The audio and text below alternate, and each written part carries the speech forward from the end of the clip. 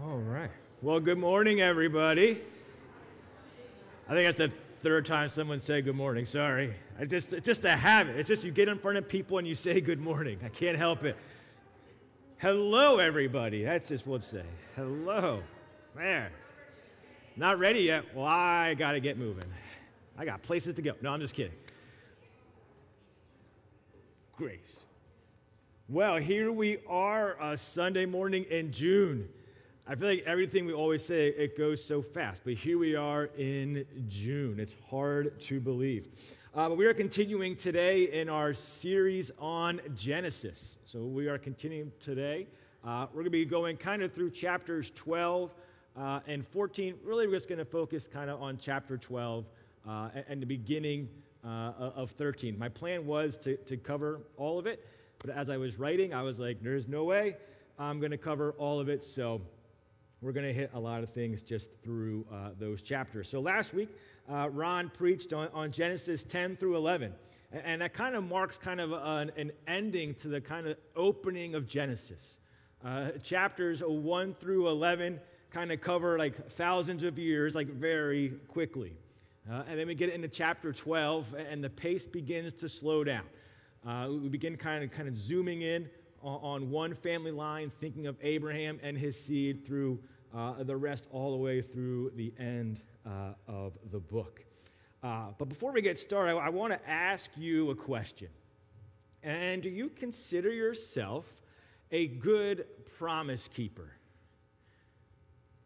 Anybody consider yourself a good promise keeper? Like you make... Now, wives, you can answer for your husbands. Are you guys, any wives still waiting on some projects that were promised over a certain amount of time? They're not fair? So you just got to be like me and not be able to do any projects, then you can't commit to any projects. It's just like, it is what it is. So we go through these things, and we think of it, right? We go through, we make millions of promises probably through our lifetimes. If you're like me and you're a sports fan, you probably have a promise where you say, Lord, if the Ravens win, then I will do this. Lord, if the Orioles, well, that one we don't really have to worry about. If you're making promises, that's a little harder maybe to follow through on that promise. But we do all these things, right? Lord, I promise. I promise to do this. If you do, I promise. All these different things we do through our lives. But what happens? We often stumble and fail. If you're married, you stood in front of friends, family, and God and made promises to each other. To be there through the good and the bad and the struggles in life, saying no matter what happens, I promise to love you. But we are sinful people. We break promises all the time. We could probably go through a survey in this room and think and reflect on all the times when we've been hurt, where promises weren't kept in our lives. And as we go through that, we remember those things. So as we turn to Genesis 12, we're going to see promises being made.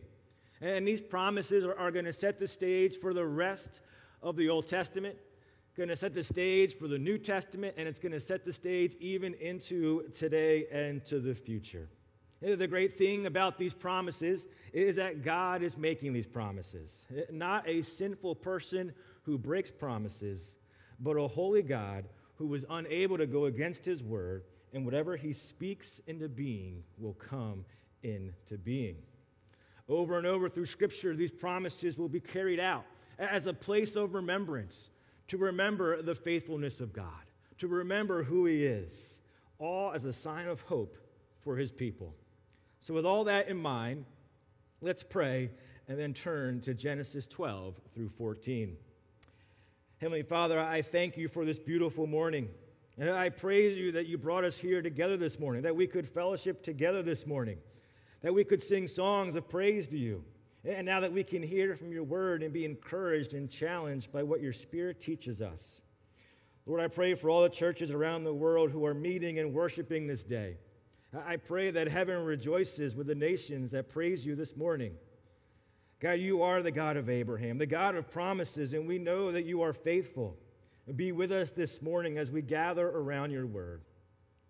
We pray all this in your Son's name. Amen. So like I said, we're going to cover a lot of information today, but first we're going to begin in chapter 12. So follow along with me as I read the first 5 verses. Now the Lord said to Abram, "Go from your country and your kindred and your father's house to the land I will show you. And I will make you a great nation. And I will bless you and make your name great, so that you will be a blessing. I will bless those who bless you, and him who dishonors you I will curse. And in all your families of the earth shall be blessed." So Abram went as the Lord had told him, and Lot went with him. Abram was 75 years old when he departed from Haran.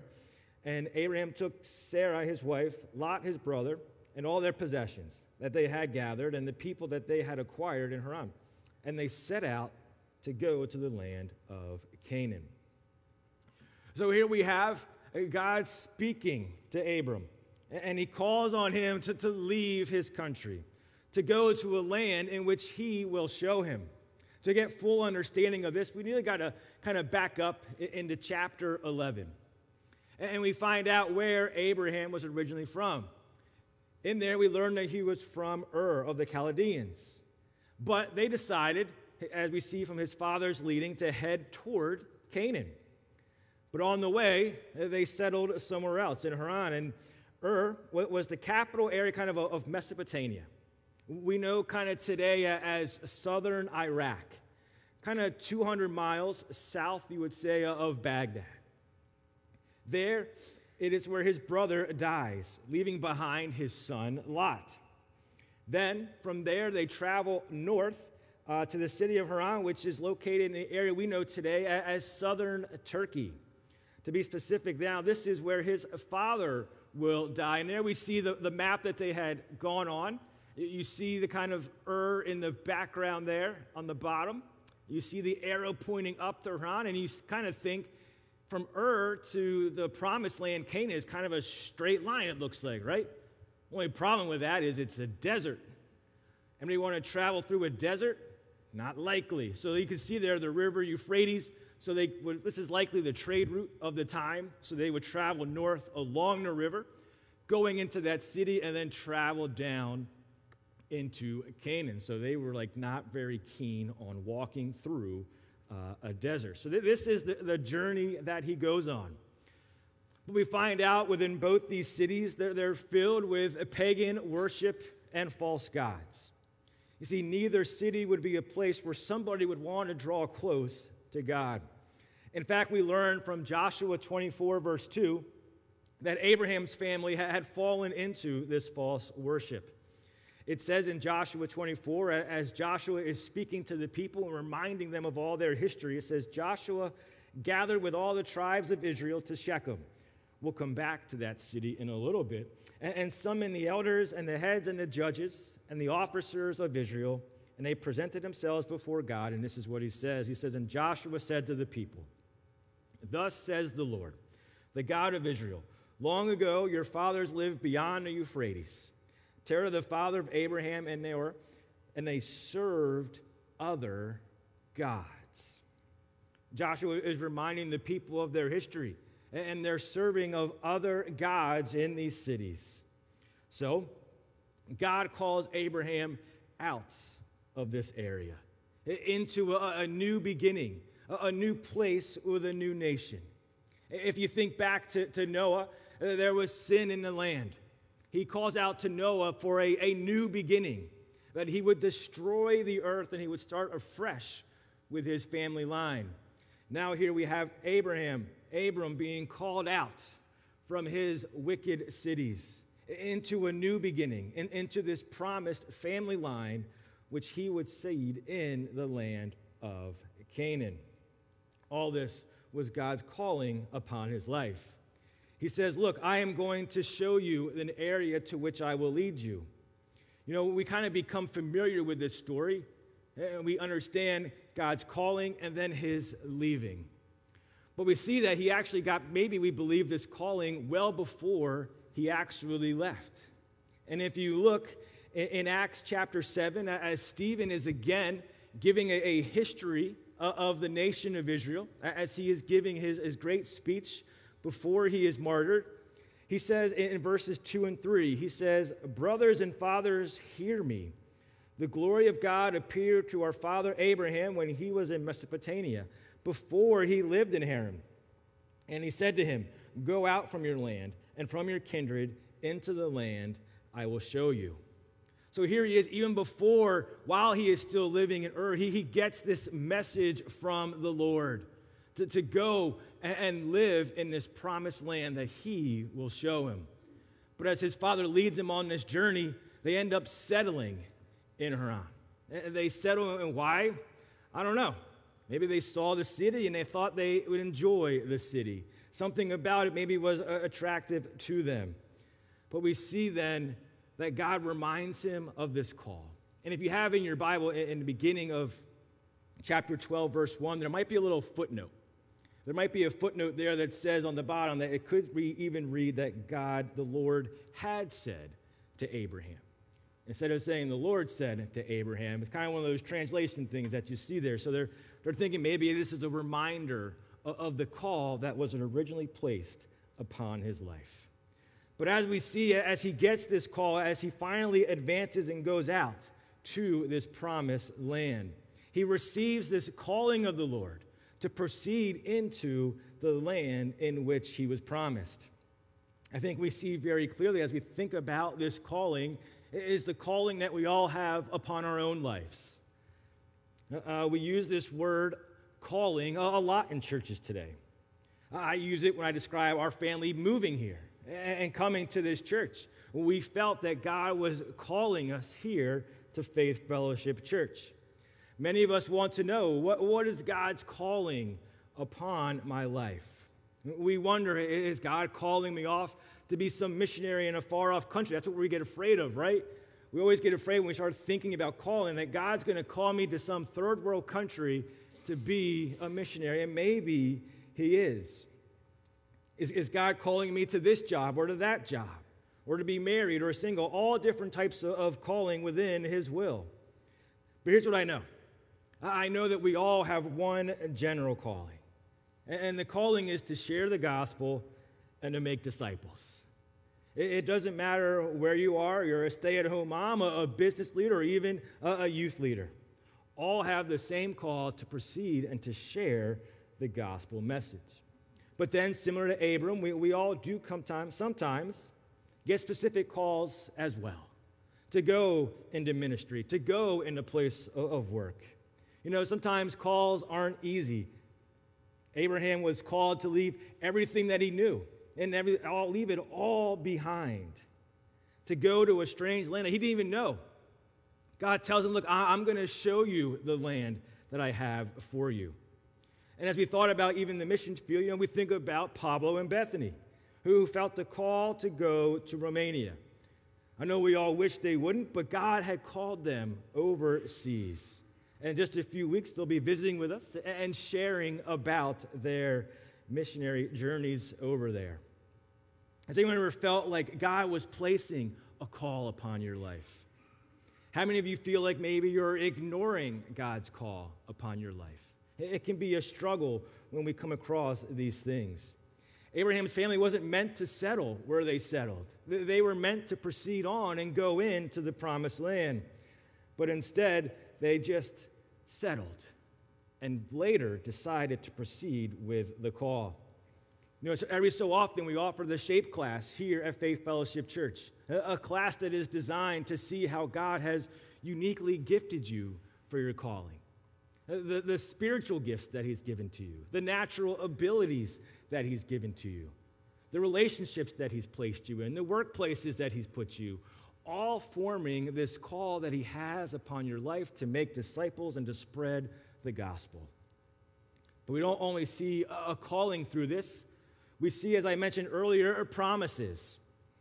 We think about these promises, or as some people call them, the covenants that God makes with Abraham. And in this, we see three things. We see the promise of a land. We see the promise of a great nation of descendants. And we see that there will be a blessing to others. It is upon these promises that Abraham began this journey. He was go about 400 miles south from Haran, this long journey. But it began with obedience finally to the call that God had placed upon his life. As I said earlier, these promises become extremely important in the book of Genesis. Not just Genesis, but all of Scripture, referring to this promise that God will make to Abraham. I want you to think back to those promises, right? We talked about earlier, maybe the if and then promises, where I would say, if the Ravens win, then I will never miss church again the rest of my life. But when you look at this promise of God, there is no if or then. God simply repeats over and over, I will. I will. I will do all these things for you. And it's not because God doesn't make any if or then promises. You can probably remember the promise from 2 Chronicles 7:14, where God says, if my people who are called by my name humble themselves and pray and seek my face and turn their wicked ways, then I will hear from heaven and forgive their sin and heal their land.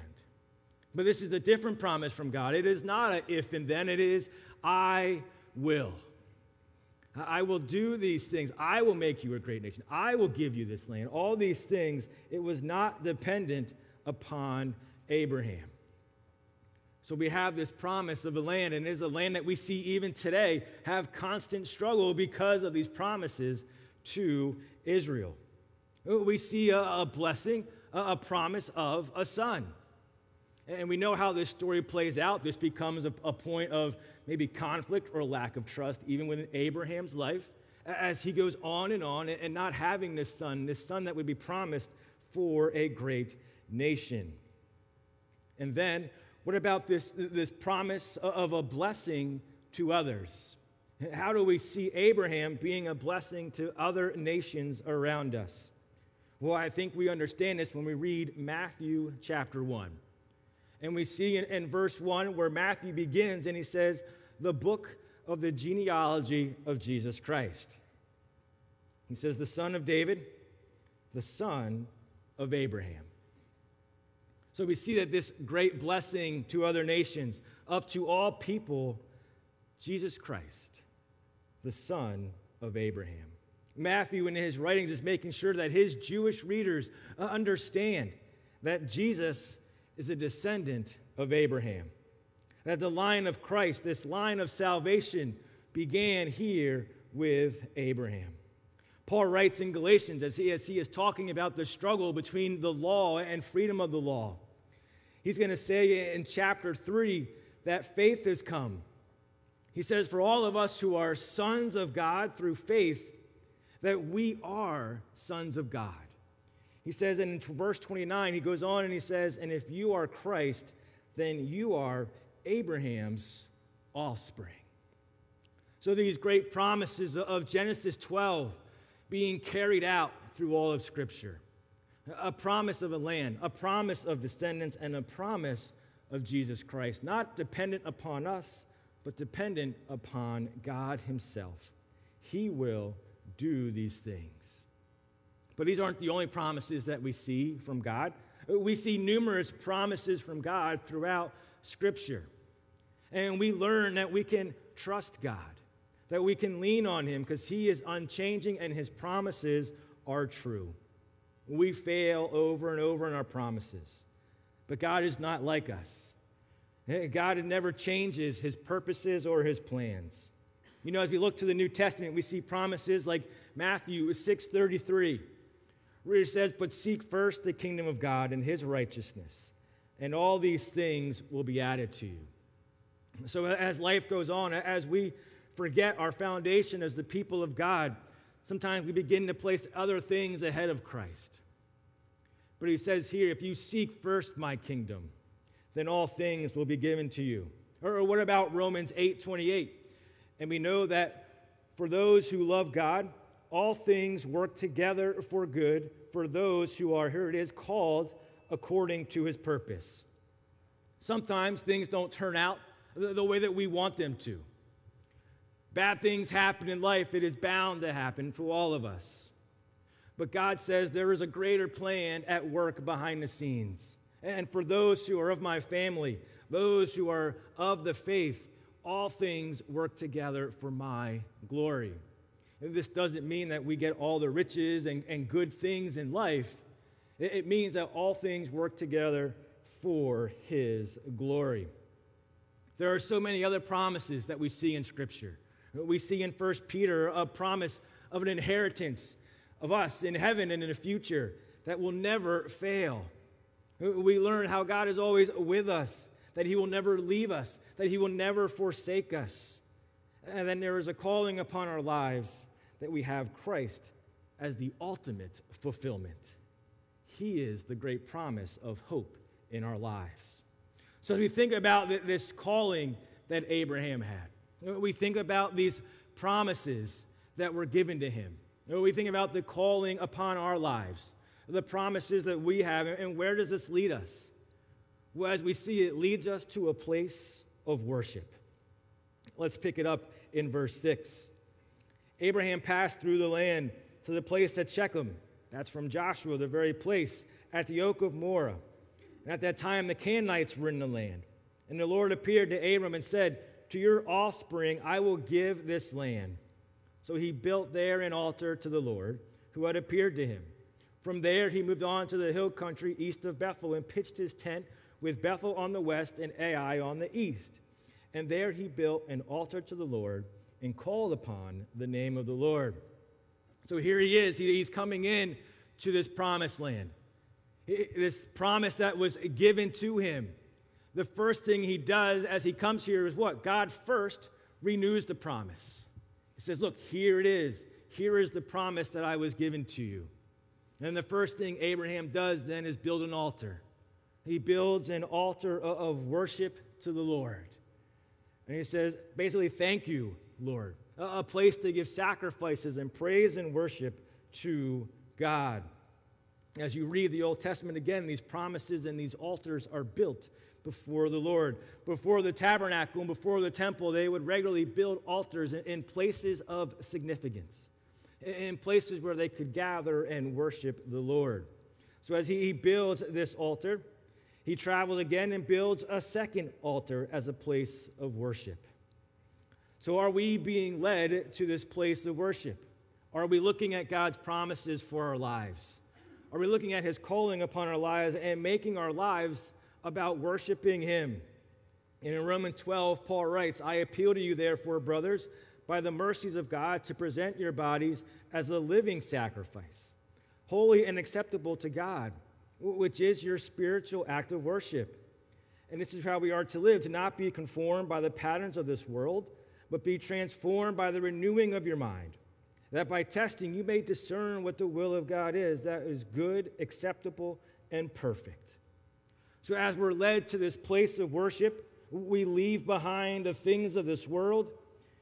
The things that honor Christ is the things that define us in our lives. That glory is given to God. You see, it's because of the mercy of God. You see, mercy is not giving us what we deserve. Our sins deserve punishment. Our sins deserve the wrath of God. But instead, all we get is the mercy because of that Son of Abraham, Jesus Christ. We are freed from the punishment to live a life that honors and worship of God. So do you worship on a daily basis? Do you reflect on all that God has given to you and promised to you? All of that leads us to a place where we honor God. Whether you're singing songs in your car ride, you're getting cut off by somebody on 95, whether you're worshiping in your homes, whether you're worshiping at work, because why? Because God is faithful, and we build an altar to him in our lives. But we all know as we go about our lives, we need to be careful, because there are moments when we'll stumble. There are moments when we will lose track of our sight upon Christ and on God. And at the end of chapter 12, we read about a famine that comes over the land. Now, commentaries will debate back and forth whether Abraham should have left the promised land to go down to Egypt or if he should have stayed. But I think we get a pretty cool picture of what is happening here when we look at how it affected his family generations later. And I want you to think about Genesis chapter 26. There's another famine in the land. This one is faced by Isaac. And Isaac isn't really sure what to do. And God gives him these words in Genesis 26, verse 2. It says, "And the Lord appeared to him and said, 'Do not go down to Egypt to dwell in the land which I shall tell you.'" He says, look, dwell where I am going to tell you to dwell.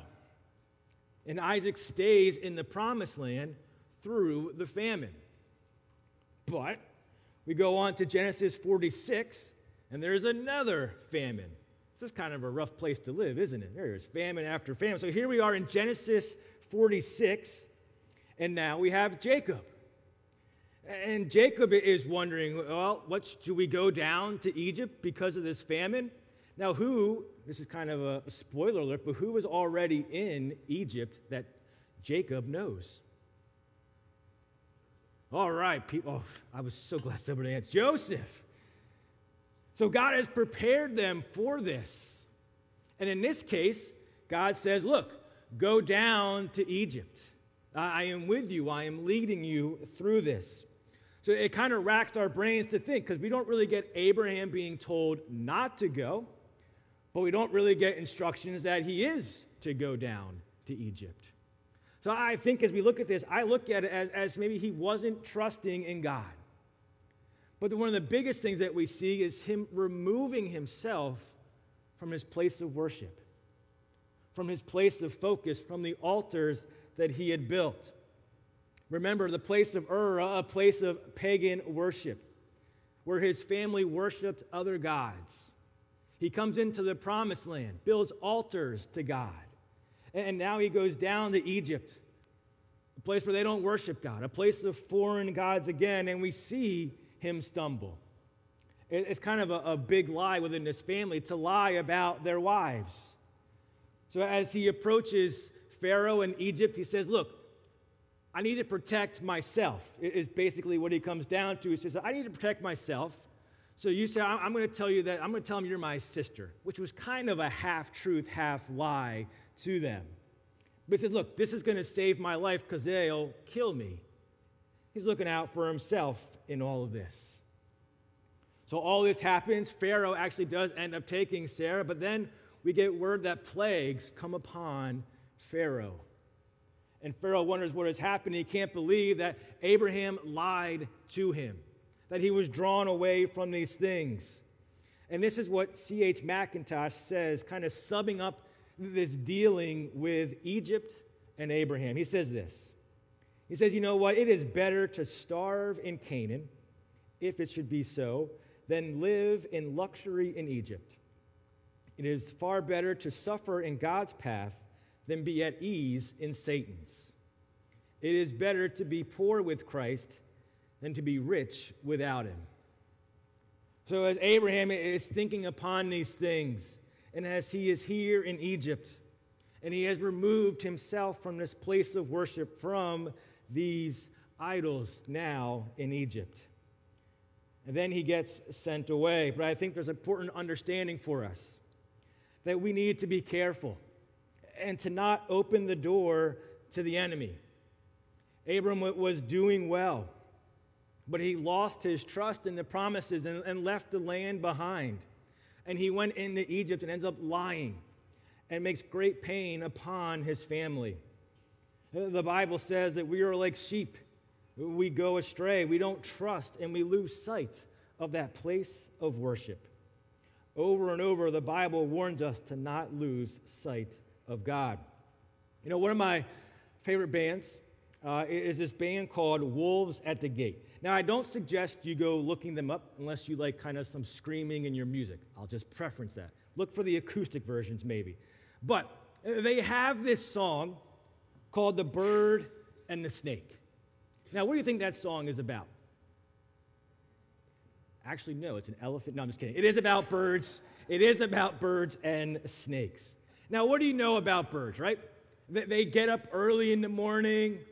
They go out and they get their food. They are very hard-working animals. So in this song, we have a lazy bird, a bird that doesn't want to go out and get its food. So the snake comes along, and the snake says, look, if you don't want to get food, just give me one of your feathers. Give me a feather, and then I'll go and get you food and bring it back to you. And the bird's like, this is great. I got a ton of feathers. Here, take this feather, bring back some food, comes back. This happens again and again. And then a couple of times later, the snake comes back. Again, the bird is lazy. And the snake, kind of knowing what's happening, he says, look, I know that you need me to live. You are dependent upon me. He says, you know what? Now not one feather, give me 3. Give me 3 feathers, and then I'll go and get you food.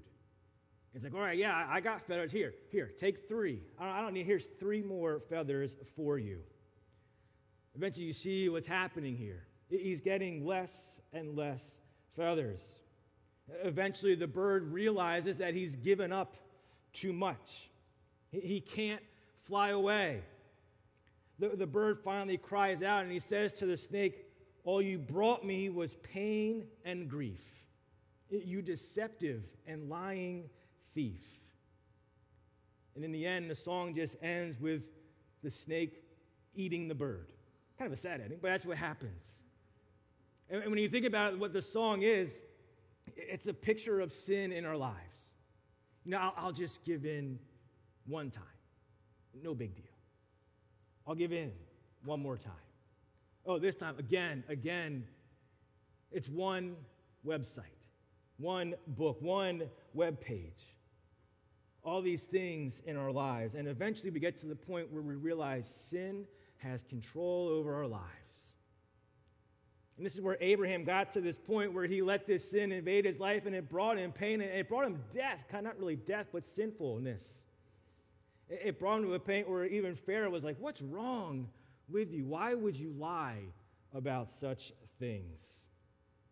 See, we get trapped in our sins, and this is why Jesus came, to free us, to bring us to this place of peace. The Lamb of God who came to take our sin upon his cross.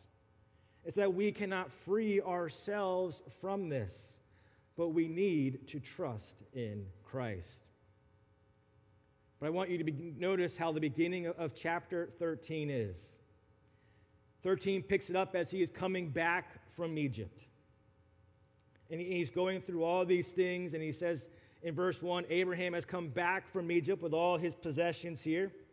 In verse 2, it talks about the wealth that he has, and then in verse 3, it says that he has brought back to his place of worship. The first thing he does as he comes out of Egypt is led back to the place where he was, where God first had him, where God first renewed that promise to him. So as he comes out of Egypt, he comes again to this place of worship, to this place where he calls upon the name of the Lord.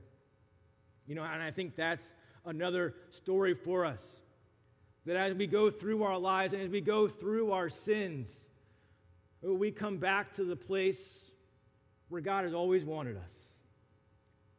God wanted Abraham at his feet. He wanted him at his altar. I want to call the worship team back as we begin a time of ending here. And he says, in this place of trust and obedience and worship, you know, we have seen God's calling upon our lives. Are we listening? God has promised that he is faithful, that he will do these things. His calling and promise lead us to a place of worship. But we need to be careful. We need to be careful that we are not opening our lives to a place of sin. That we are not opening that door to just lose one feather and then to lose more feathers, and then to be in a place where we are trapped by our sins. We come back to this place of worship. It's all about faith. Abraham is commended later on in the book of Hebrews for his faith. He is in the great chapter 11, the Hall of Faith. Christian and I were just in Ohio when we visited the Pro Football Hall of Fame. If you were going through chapter 11, you would see Abraham's bust in the Hall of Fame for all that he had in his faith. And in verse 8 it says, by faith, Abraham obeyed when he was called to go out to a place that he was to receive as an inheritance. It says he didn't know where he was going, but by faith he went. He went by faith looking forward to the things that God was calling upon his life. He didn't have all the answers. He didn't know where God was leading him, but he knew who was leading him. And he knew he could trust his God. And we can trust our God, our Savior, with our lives. Find your calling. Understand what God has upon your life. Know that he is faithful and true. If you are in this room or if you are online, believe in Jesus Christ, the Son of Abraham. If you don't understand all the things that Christ has done for you in your life, let someone around you know. Understand all the great things Christ did for you. Jesus died upon a cross for your sins, and he rose again on the third day. Let's pray.